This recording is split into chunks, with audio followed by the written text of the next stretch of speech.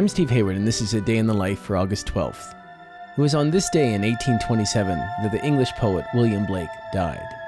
Though his work is considered essential reading today, during his lifetime he was relatively little known. Blake was also a painter and engraver, however, and often supported himself and his family through a series of commissions illustrating the work of other writers. Indeed, on the day he died, Blake was sick in bed, working feverishly on a commission he had received to produce a series of watercolor illustrations for Dante's Inferno. His wife was in tears beside him, and at one point he put his brushes and painting aside and turned to her. "Stay, Kate," he said. "Keep just as you are.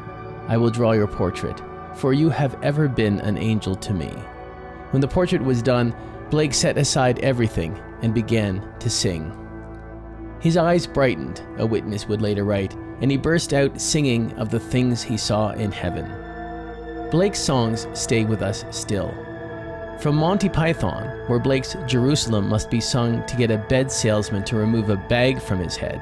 And did those feet in ancient times.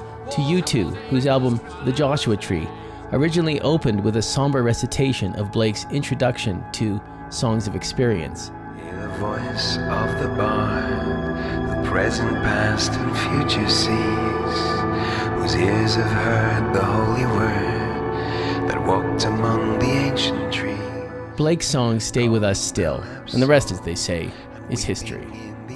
A Day in the Life is a production of Critical Karaoke, brought to you by the Idea Space at Colorado College, exploring ideas through the visual arts. Also made possible by the generous support of the B. Vredenberg Foundation, the Joseph Henry Edmondson Foundation, and Colorado College, fostering innovation in the humanities. Find out more at criticalkaraoke.com.